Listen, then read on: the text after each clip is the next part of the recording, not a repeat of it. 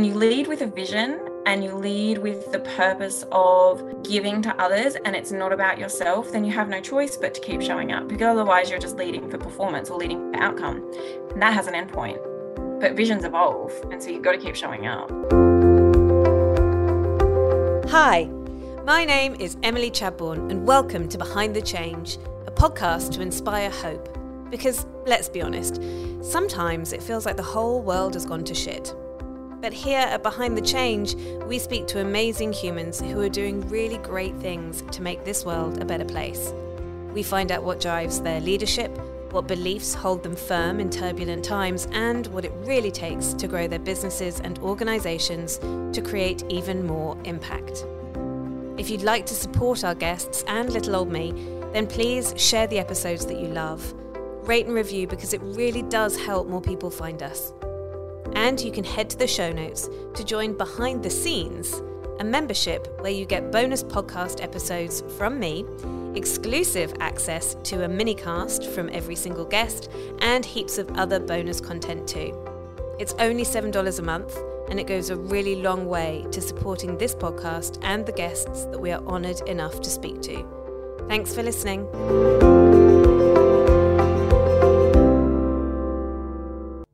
Hello and welcome to another episode of Behind the Change. Today I had the honour of speaking to somebody who's actually a client of mine. Her name is Amy Green. Amy is a leader in improving workplace culture and well-being, specifically in the realm of education. She's an ex-teacher herself, and she is dedicated to changing the way that we view well-being in schools, empowering both schools and educators to move from reactive responses to embedded approaches. Amy is a wealth of knowledge. She's got such a sparkly personality. Her take on business and her honesty about what it took to get her from an employee to starting her very own purpose-led business is just so refreshing to hear. She dropped some amazing gold nuggets. I really feel like some of what she had to say, I really needed to hear today. It was such an honor to speak to her. She's a published author, she's a speaker, she's a facilitator and a coach. She's got a very relatable approach to what can be a very sensitive and personal topic. With a background in teaching, leadership and positive psychology, Amy brings a fresh take to this much needed space. Enjoy the episode. So today I am joined by a very special guest. Amy Green and I go way back. Amy, I can't even remember. I don't know. When it started, our relationship. I think you must have bought one of my courses back in the day, and yeah, we did some coaching together, and I know you're so heavily into personal development anyway. We'll get onto that in a minute. And now you're part of the Amplify family. So absolutely. We see a lot of each other, you and I, and it's a real honor to speak to you today. So thank you so much for being here. And the reason I wanted to interview you is, number one, what you are doing to change the culture in the teaching world is phenomenal and so desperately needed. But also just like your journey to business. And I just think you're like the poster girl of doing the personal development, doing the internal work to create the external results. So why don't we start with a brief backstory of where you were in teaching, what you saw going on in the teaching world, and how that led you to start the wellness strategy. Yeah, awesome. Thanks for having me. We do go way back. So that would have been I was teaching when we first started hanging out, which I don't know, it must have been like 2014, 2015, a good number of years ago, working as a teacher, which I love. I still love education and teaching, and then moved into leadership, which kind of happens if you're on that career path. And it was that moment where I really started to notice that, oh my goodness, there were a significant number of teachers struggling with their own well-being, their own mental health. The way the workplace was designed wasn't supportive of that in some aspects for a whole number of reasons. And that's really what led me to starting what wasn't the wellness strategy then, but something else, just playing in the space of actually we need to do something about the well-being of our educators. And I did that whilst also teaching and working full-time as a school leader too, even as I kind of worked through that career path. And then a number of things kind of happened to lead me to have my own business. And we do go way back. So I definitely would have shared with you in the past that I never wanted to start a business. It was way too hard. I didn't want to do it. It was not in my vision at all. And I ended up moving from teaching to working for a company for 18 months. That was interesting in itself, just working for someone else. I'd only ever been a teacher. That was all I knew. And schools operate different to then working in a company. So I did that. That ended suddenly with a redundancy, completely out of the blue. And ironically, I was working in the teacher wellbeing space similarly then as well. I lost all of my IP. I wasn't allowed to take anything or do anything with it. It was a massive life event. At the same time, yeah. Sorry to interrupt. So you would actually, even though you were still working in education, you'd also been working for this other company and giving them, creating IP with them around teacher support and what we can do to change the culture of supporting the educators in the system. And then when the redundancy came, you realized that none of the IP belonged to you anymore. It was all theirs. Yeah, that's a bullet to take, isn't it?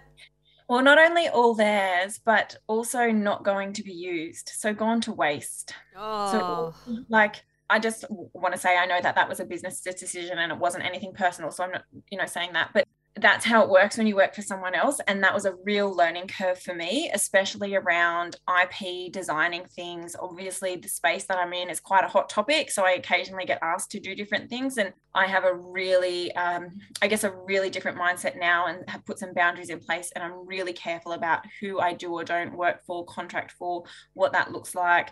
And I just don't hand over IP. I'm just really solid in that now. And do you think that was one of the things that made you shift the stories and the belief systems that you had around, I couldn't possibly work for myself? What do you think that was? What was the story that you were telling yourself that was like, I can't go in business for myself? There were just so many things I didn't know. Yeah, so many things I didn't know how to do. I also felt like it was really unsafe. So I felt at that time that I needed that security and that safety. I thrive in things like routine and structure. Teaching gives me that. It's a very safe job. You get your pay packet each week. I know when my holidays are. I know what the working day generally looks like. I was good at it. I found it fulfilling and rewarding and managed my life in that way. Stepping into business was just a whole lot of unknowns that I was like, too hard, can't handle, not smart enough. That was a massive, not smart enough to know what to do, to be able to run my finances. Also a whole lot of things that I had been told around gender, like being a woman, being an attractive female, being a young female, going into a profession that's predominantly led by men, not being taken seriously because of gender, the way I look, my age, all of those things, just so many things that hidden away that I didn't realize was stopping me from taking the leap. Not necessarily things that I believe that I'd been told and then taken on. Yeah, that's so interesting that that those beliefs that you had actually come from somebody else's belief system, and then you just adopt them because if you get told them like they're the truth, you believe them like they're the truth, and then they become your truth, and then you create a world where that truth is manifest, right? Yeah, it's quite confronting actually, isn't it, when you uncover those sorts of truths, especially because most of them lay dormant. They're quite unconscious, although they direct your behavior. It's not like you're having that conversation with yourself. You're just like, business, no. It's like it's a knee-jerk reaction, but in between the business and the no, there's all of these belief systems and pages. Stories. Yeah. And so having the experience of working for somebody else and then having your IP taken away, and also even worse, not then actually being used to see the light of day, that was one of the things that I guess compelled you to really examine why you were so hesitant to start out in business. But I guess the other thing is that you're so deeply passionate about the work that you do. And one of the things I read in, I think probably one of the blogs that you have written somewhere, is about how your mum used to say to you that, if you don't have a job to do, I'll give you a job. Your worth was sort of tied up in busyness. And I think, I know a lot of educators. I actually did 2 years of primary school teacher training myself. I went to a predominantly teacher training university, the University of Winchester. And so I know secondhand, as an observer, just how busy teachers are. And I just wondered if really quickly we could just sort of dance around the edges of what do you think the impact of that level of pressure on the teachers, but also on the children then, and the system itself, what do you think sort of that pressure creates? So much. I think, first of all, as a teacher, when you're always busy, you never feel like you're doing a good enough job because you're always looking for the next thing, adding something to your to-do list, competing with other teachers who seem to be doing things that you're not, but should you do it? So then your self-worth gets tied up into that. You also don't know, in terms of well-being, how to rest, how to switch off, how to put yourself first. And so what we know about people who are always in that busy state, who are always feeling rushed, like they're never complete, and feeling like there's always something to do, is that they're not able to relax or be calm or collaborate or connect really deeply because they're always thinking about what next, what now. And so if you've got a teacher who's thinking, right now I'm teaching maths, but actually this afternoon I need to call these 3 parents, and then I need to change that display, and then I need to do this resource for tomorrow, they're not actually present. So we have things in the classroom not being addressed, teachers feeling like they can't connect with their students because they just don't have time, or feeling like they're doing a lesson that's kind of okay, but not what they wanted to do, but they didn't get time because they had to respond to however many emails after the staff meeting after 5 o'clock, because when else do we do them? It just ends up being this loop. And then what we see now is this mass exodus of teachers going, I'm not doing that anymore. Yeah, because we are in a teacher crisis here in Australia, and I know the same is true in the UK. Yeah, but and you and I have talked about this before. This isn't new data that's coming through. This is not a surprise. This has been in the black and white binary code for years, and no one has done anything about it. Yeah, really interesting too. I actually was reading a chapter in my book about this just now. So there's data going back like 2016, 2017, where teachers were already saying, I don't know if I'm going to make it. Like, I don't want to do this. But I even recall when I went to university. So I started university in 2003, that they said to us then, wait 15 years or so, which is now 15, 20 years, because that's when the baby boomers will leave. So I was thinking about this. We have like all of the baby boomers retiring, and then we have a generation of people coming in who are actually saying, my well-being matters more than going the extra mile, than doing all of the things that you just expect that I should do because I'm a teacher. It's a real, I think, cultural shift in the perception of teachers, public perception. I mean, teachers used to be this amazing, profound, sought after profession because people respected it, and that's gone now. So I think it's just a whole combination of things that are coming into play. And of course, we have so much more neurodiversity in the classroom these days. You know, we have so many more mental health problems with children these days. And that it also puts another added pressure onto the teacher, and I suppose onto the system as well, which is, I'm guessing this, horrendously unfunded. Hugely.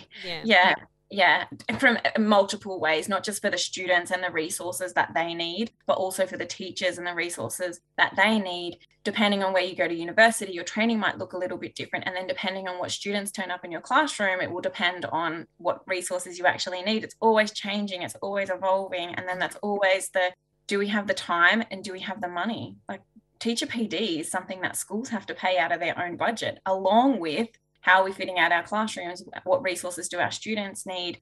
Building works that need to happen. You know, it's crazy. And so you saw this happening in real life. You kind of, I suppose, went into your own personal development.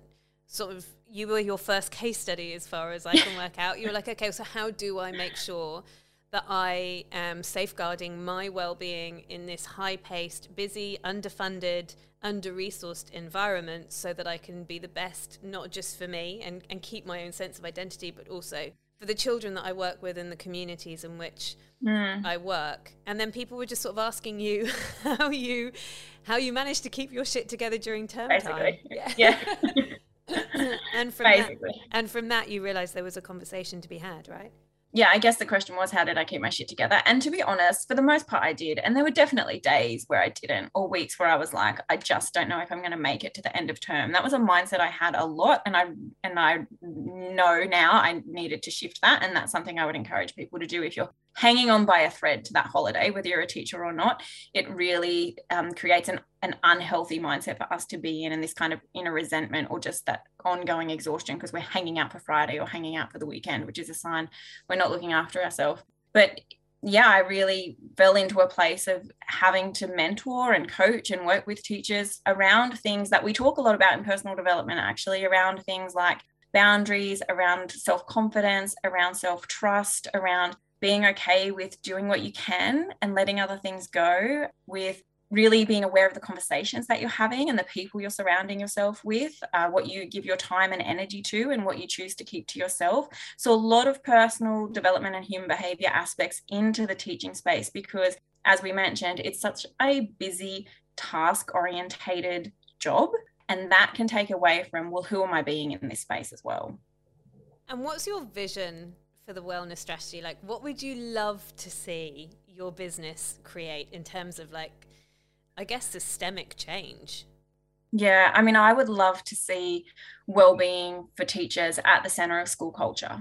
So when we think about culture, whether it in terms of performance or productivity or engagement of our staff and our teachers, but also how we're being, how we work with each other, how we collaborate, how we connect, that is essentially driven by the well-being of the people in the workforce, of the people in the workplace. And so that's what I would love to see, that the wellness strategy helps schools to create a thriving culture. So teachers feel like their well-being is first and foremost, and that naturally enhances their ability to be great teachers.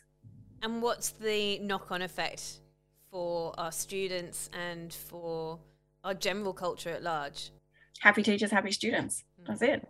It's that simple, isn't it? It's simple, right? We have happy teachers, happier, more engaged teachers who feel like their time matters, who feel like they can have a life both in and out of a classroom, where psychological safety is high, where they're continually allowed to reflect and grow and have autonomy around their practice. And then we have teachers who are standing in front of students who are like, no, I've got this. This is okay. I can do it. And if I can't, I'm okay to go and ask for help, or say this needs to shift, or we need to change something here. And well-being is not something that we do, but it's just part of who and how we are all the time. Oh my God, I love that. Well-being is nothing that we do. It's a part of who we are and how we are all the time. God, that's awesome. Tell me about the business structure that you are creating and the journey that you've sort of had with that. How have you, so you were working for this company, you got made redundant. You then went back to teaching for a short while, didn't you? Because you moved location. Yeah. And then you were like, right, I am doing this. I am going to lay all of my limiting beliefs to the ground, and I am going to create a business that helps to change the culture that we have around teacher well-being. Yeah. What was your first step? Where did you even start? I actually started with the book deal. That was what kind of got me out of my funk. So I went back to teaching after being made redundant, because I was like, I don't know what I'm going to do. That was just crushing on so many levels, like confidence, my worth, my like belief in, was this even really a thing? Like, should I be doing this? Like, who am I to do it? Am I worthy enough? Like, I had so many things just circulating. I went back to teaching because it was easy and safe and I like it. And I was like crushed. And then I got offered a book deal to write about this topic that I'd been telling myself that maybe wasn't worth pursuing, and I definitely wasn't going to do it on my own. And so whatever, the book deal was the one thing that propelled me into really going, actually, maybe you do have something. Maybe you are worthy. Someone wants to invest in you. You know, that was massive for me. That really got me to challenge a lot of the beliefs I had. And then I thought, well, if I'm going to write a book, there is a business in this. It is needed. Like, it is needed. Even if for a long time, I looked for other people to support me or to help me create it, because I just didn't think I could do it on my own. And I realized, actually, if you can write a book, you can run a business.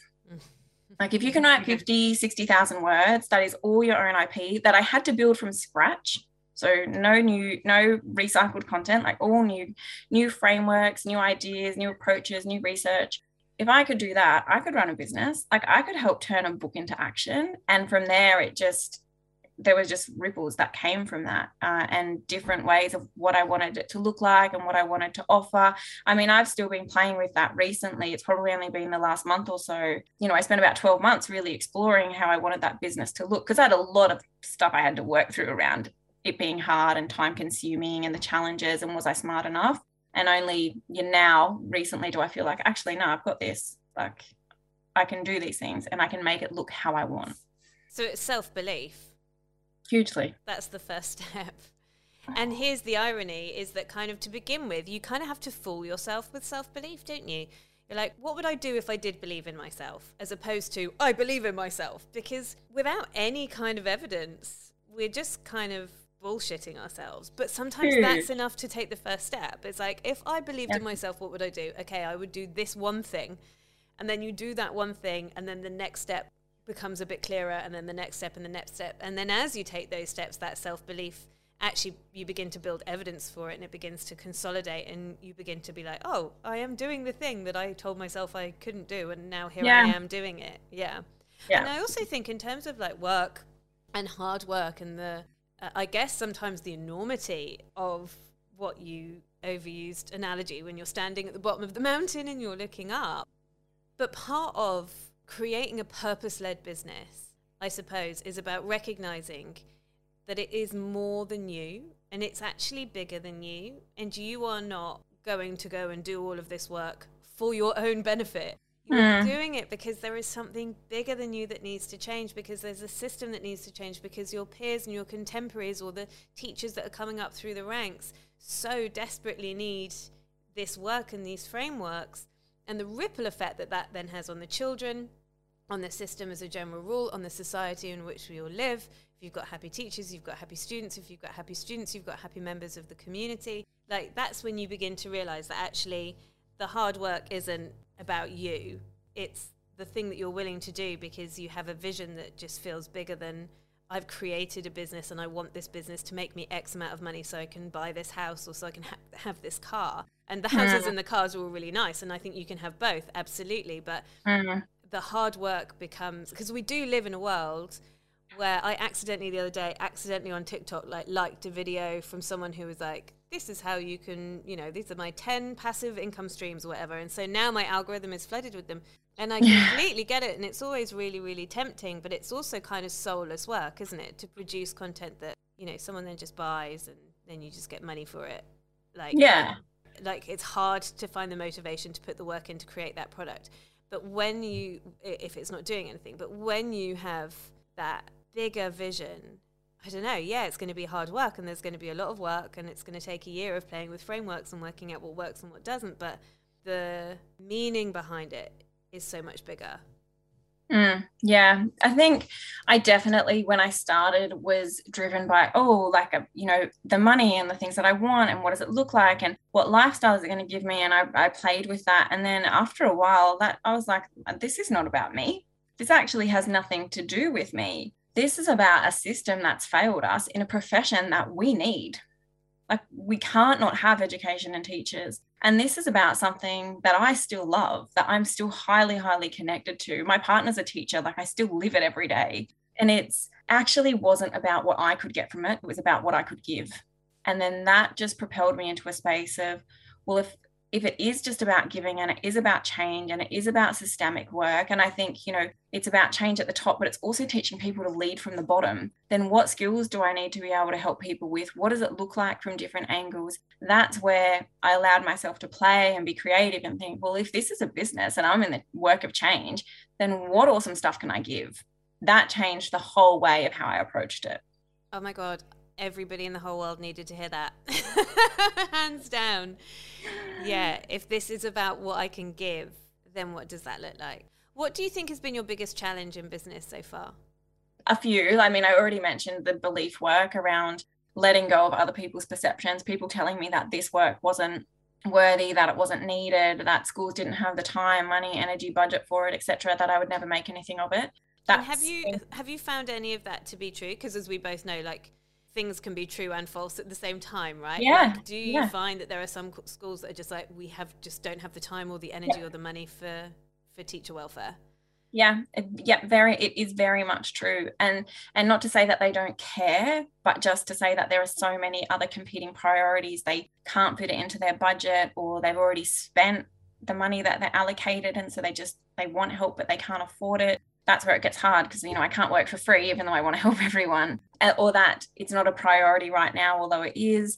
it is all truth, but also there are many schools who are like, no, we want help, we want to do this. And I suppose from a business angle, I had to remind myself, I am one person. I cannot work with all of the schools in the world anyway. So those who are ready to do the work will come to me and I will be able to help them. And those who aren't ready yet, that's okay. Oh, what a gorgeous lesson in surrender. Yeah. So I also remember you saying that one of your principals back in the day told you that this work was dead end and that there was no need for it. So tell me a little bit about that conversation. Yeah, that was one of those career path conversations that we have with our leaders in workplaces. And I remember the conversation around, we could put you on a career path. You could be like a principal by the time you're in your mid-30s. Well, the initial conversation happened before that. And I was like, this was in my 20s. I was like, I don't want to do that. So I went to London for 3 years. And then when I came back, the conversation picked up. And I just remember thinking, I don't want to do that. That's not what I want to do. I want to help more people. There's a real need for that. And I shared it because I was asked, well, if that's not your career path, what is it? And so I shared this and I was met with, that's not possible. That's not a thing. Schools don't have money for that or time. Schools aren't prepared to invest in their teachers like that. That's not what professional development is for. It's about students. I also had questions like, do you take your profession seriously if that's where you want to go? Really interesting comments. And again, they've been with me and I've just, that's just not my story. That's just not what it is. Yeah, you have to be fully autonomous and decide that is not your story and that's not your pathway and that's not the way it's going to be. Any other challenges that you can delight us with? Yeah, there's many challenges from the business and the space perspective. I think really looking into how, playing with breaking down the way in which you work. So the perception of going from a 9 to 5 to having the flexibility, to having to build your own boundaries around what that looks like. I think that's been a real challenge in business. And also having the confidence to ask for help. So I went through a transition of, no, I actually have got this. I can do it all on my own, to not that I couldn't, but is that the best use of my time and energy? Probably not. So learning to outsource things has been a real lesson and a challenge from a business perspective. And I think, in the education space, when we're talking about systemic change, that is a really hard, complex, controversial thing to tap into, as too is well-being and mental health. We see a lot of it in social media and we know that it's a need, but now transitioning into understanding that actually workplaces play a responsibility to address this beyond just offering the 6 EAP sessions or a fruit bowl on the staff room table is what some people are willing and ready to talk about and what some places just aren't. So, it's tricky work. What do you mean what some workplaces are willing to talk about and what some aren't? What does that look like? So, because in this space, you have to be prepared to ask the people you work with, what are the real issues and challenges? And once you know that, you're either choosing to change it or you're choosing to ignore it. And if you don't want to do anything about it, then you're not going to ask the question. On some level, some workplaces or even schools who are perhaps saying we don't have the time, energy and money for it are not just saying we don't have the time for me as a business, they're saying we don't have the time to change. And that's so problematic. That must be so frustrating to hear. Yeah, I actually empathize with that because I know what it's like to work and be in a school. And I know that there is truth to that. I know what it's like. If you are, for example, if you've got a school with massive behavior issues, you're talking about physical safety then of your staff. That is a priority. I mean, that is part of well-being too, but, and schools don't have an endless supply of money and schools don't have an endless supply of time. And there are just so many intricacies in this space and this work. And also schools are very much part of the Industrial Revolution workplace setting. We're like old workplace. We're not startups. We're not new tech companies. We're not out there breaking rules because we have to conform to something that the government or society views as you operate this way. I mean, imagine if we introduced flexible working hours for teachers. Yeah. Or those little pods where you just go and have a little nap in the middle of the day. Yeah. You guys keep doing your arithmetic. Whatever. Screen is just going to go and have a nap in a pod. Yeah. So, I mean, I'm not saying we can't ever get there. I'm just saying that is a massive shift from how we believe schools should operate. Yeah. And I suppose that also filters down not just into the daily structure of the school, but also, I suppose, like what we teach in school and how we teach in school, especially, as we mentioned earlier, with the rise of neurodivergence and you know, it's no longer a one size fits all, and it's no longer actually just about can we get these kids to read and write and then we've done our job, because it's so much more intricate than that now, and teachers no longer just need to stand there and get kids to recite their 2 times table, because honestly anybody could have done that. It's now a really complex job with so many different layers, and if you are not in a mentally, emotionally and spiritually fit place, that's really going to take its toll on how you produce work in the classroom. Yeah, and I think that's fair in any workplace. Absolutely. It's probably just, I don't know, I guess it's the same with nurses, or you know, in the healthcare profession also, as we know, a horrendously underfunded industry at the moment. So I guess quality of your work will depend in part on your own internal well-being.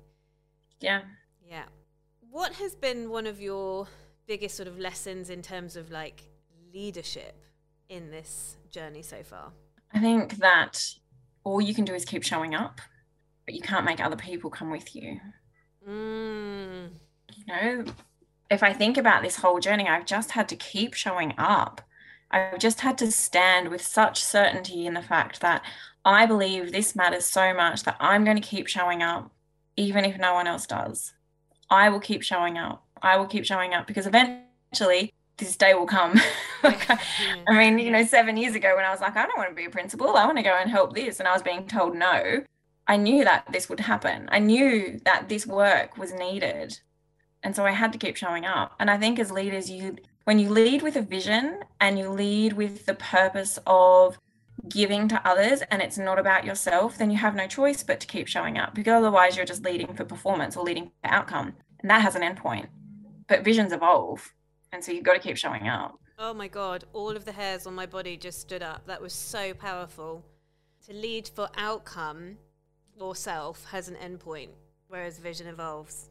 That's very powerful. What is one of the like core beliefs that you now hold true about yourself that helps you to show up, especially on the days when it feels hard or difficult?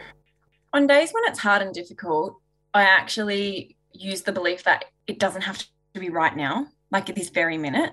So that, I know that's not quite like a belief, but what I'm trying to say is that there are days where I'm like on and working, and there are days where I'm like, oh, not today. And so when I suppose the belief is that as long as I hold the vision and the energy and honor where I'm at, what I need will meet that, which is so different to working a 9 to 5. And so I think the real belief is like, I've got it. I know what I need to do, and I know the work that needs to be done. And it needs to happen on my timeline when I'm feeling like it's right, not when I'm trying to force it onto someone else. There's massive layers underneath that. That's probably layers. Yeah. Do you know, it's so funny. I was talking to my mate Emma yesterday, and yesterday I had one of those days where I was like, pew, pew, pew, pew, pew, like, oh, so on fire. And I had turned around to Emma, she was like, oh, how's your day? And I was like, oh, so good. I got so much done. And as the words came out of my mouth, I was like, isn't it funny how I equate a good day to being really productive? And then there are days when I sit at my laptop and I have zero creativity, I have zero energy, I have zero focus. And so I kind of procrastinate all day. I feel irritable in my body sometimes when that happens. And then normally around like 2-3 o'clock, I'll just like give up. And then I'll spend the afternoon berating myself for the fact that I gave up a work day. And I classify that as a day that must be bad.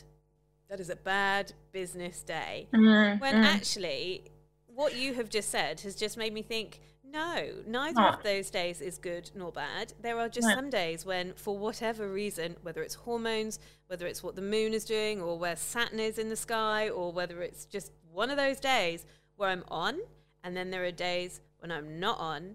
And that doesn't mean that the vision is failing. It doesn't mean that I'm not showing up. It doesn't mean that I'm not doing enough. And it doesn't have to be a good or a bad day.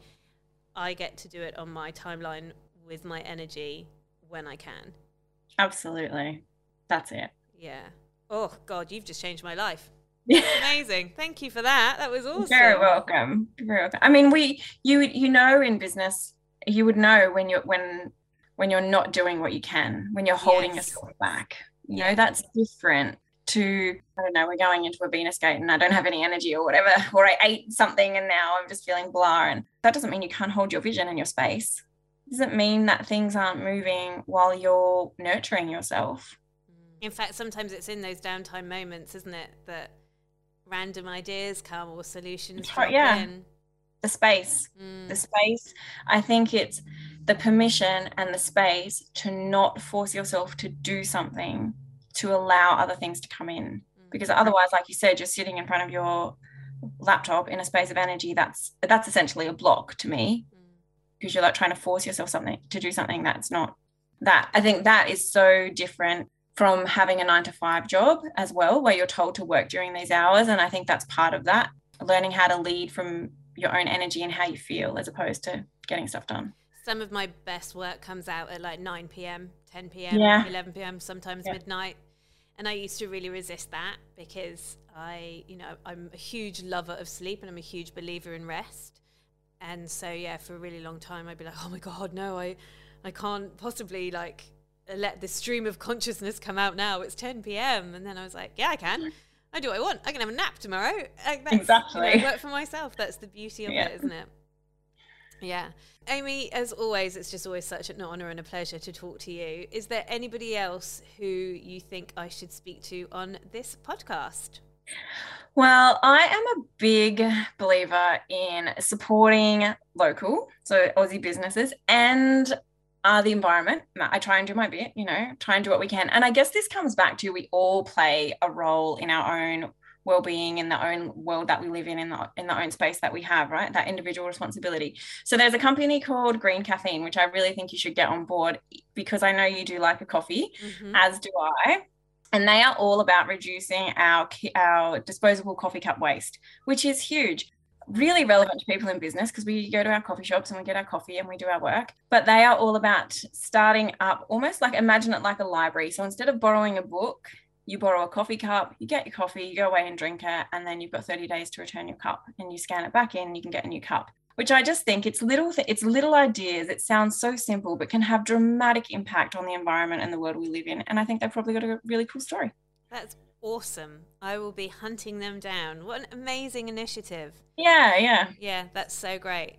And lastly, how can people get involved with what you are doing? I know you've got a book out on pre-order, which is very exciting. Yes. Yeah, super exciting. The book is on pre-order. It's being published by Amber Press, so you can grab that. And then I'm also on Instagram at _the wellness strategy, website via the same name, or you can follow me on LinkedIn with Amy Green, and that is definitely where I share a lot of educational pieces. Beautiful. Amy, thank you so much for joining me today. You're an absolute champion. I will continue screaming for you from the sidelines, and thank you so much for the work that you're doing. It's so very needed. Thank you. Super appreciate it. Huge thanks to Amy Green for joining me today. If you would like to know more about what Amy is up to, and if you would like the link to pre-order her book, and make sure you're following her on LinkedIn as well, then head to all of the links in the show notes. And if you're a member of Behind the Scenes, then you are invited to an exclusive conversation between myself and Amy, all about her book. How the opportunity found her, how she's executed the writing of the book, the fears, the beliefs, the issues that she's had in creating it, and some of the strategies that she has used to complete it. So if you'd love to join us in that conversation, we'd love to see you behind the scenes. Head to the show notes for more information about how to join.